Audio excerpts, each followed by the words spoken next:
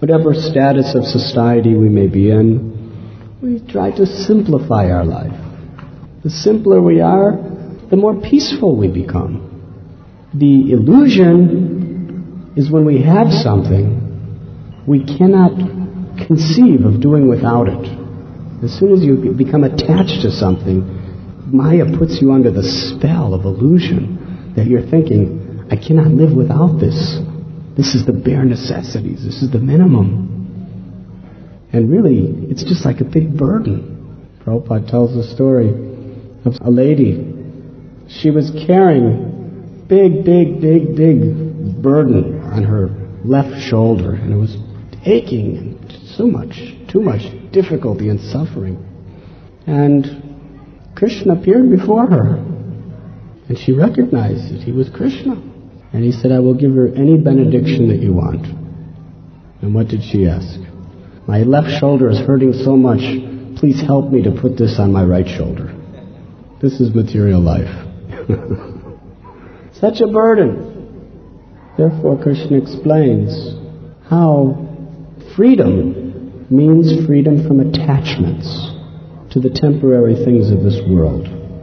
I remember when I was much younger and I was traveling in India, I didn't have anything. I had one set of clothes and I had a mala. This time I was living in Himalayas and I was traveling from holy place to holy place. I would never sleep inside. I would just sleep under different trees in the mountains. But different ashrams I would go, people would give me for free different books. And I had a bag of books. And they were all religious books, philosophy books. And every book was so precious to me, I had to read that book. It was just, I had to read that book. But I'm basically a slow reader. So I had this many books. And of course, when you have no home, you can't leave anything anywhere. Wherever you go, whatever you have goes with you. You can't just leave something under a tree. Anything valuable you have to take with you, anywhere you go. So I was lugging this big bag of books around with me everywhere I would go. And it was just tremendous weight. It was painful. And I would get tired. And I think, God, this is such a burden. These books are just such a burden on me. It's just causing me so much pain. Instead of thinking of God, I'm just thinking about how my body is aching because I have to carry these books.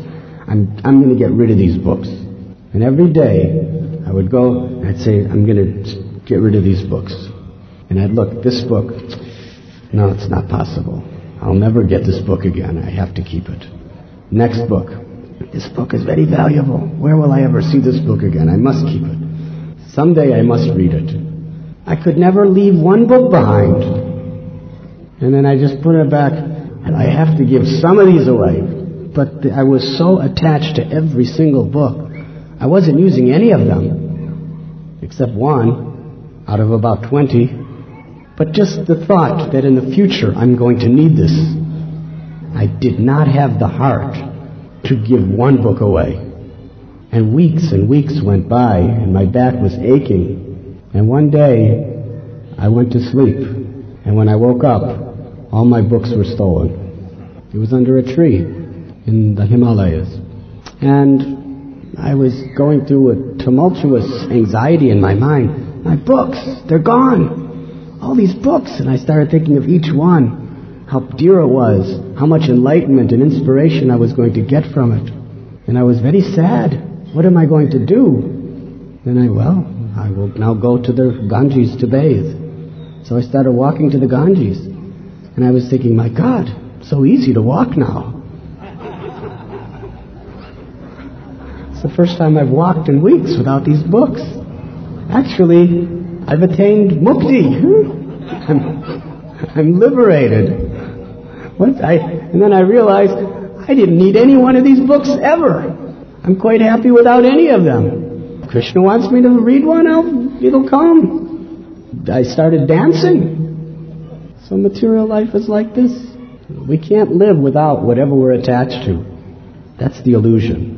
But actually, you could live without everything you have. All you need is the name of Krishna.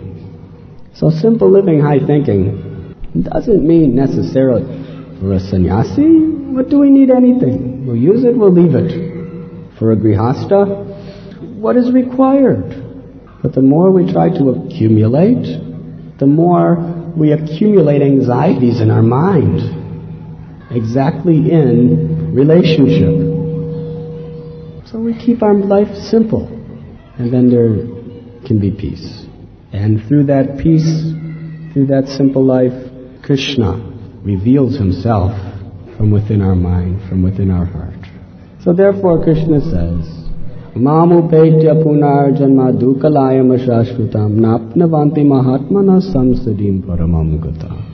That those who are intelligent, they make their goal the spiritual world. They do not make their goal anything in this world.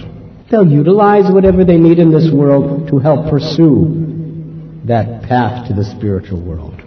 No more, no less.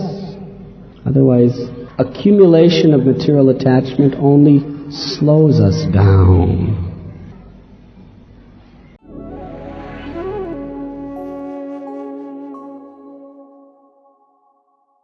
You were listening to Radhanath Swami on thesacredconnect.com.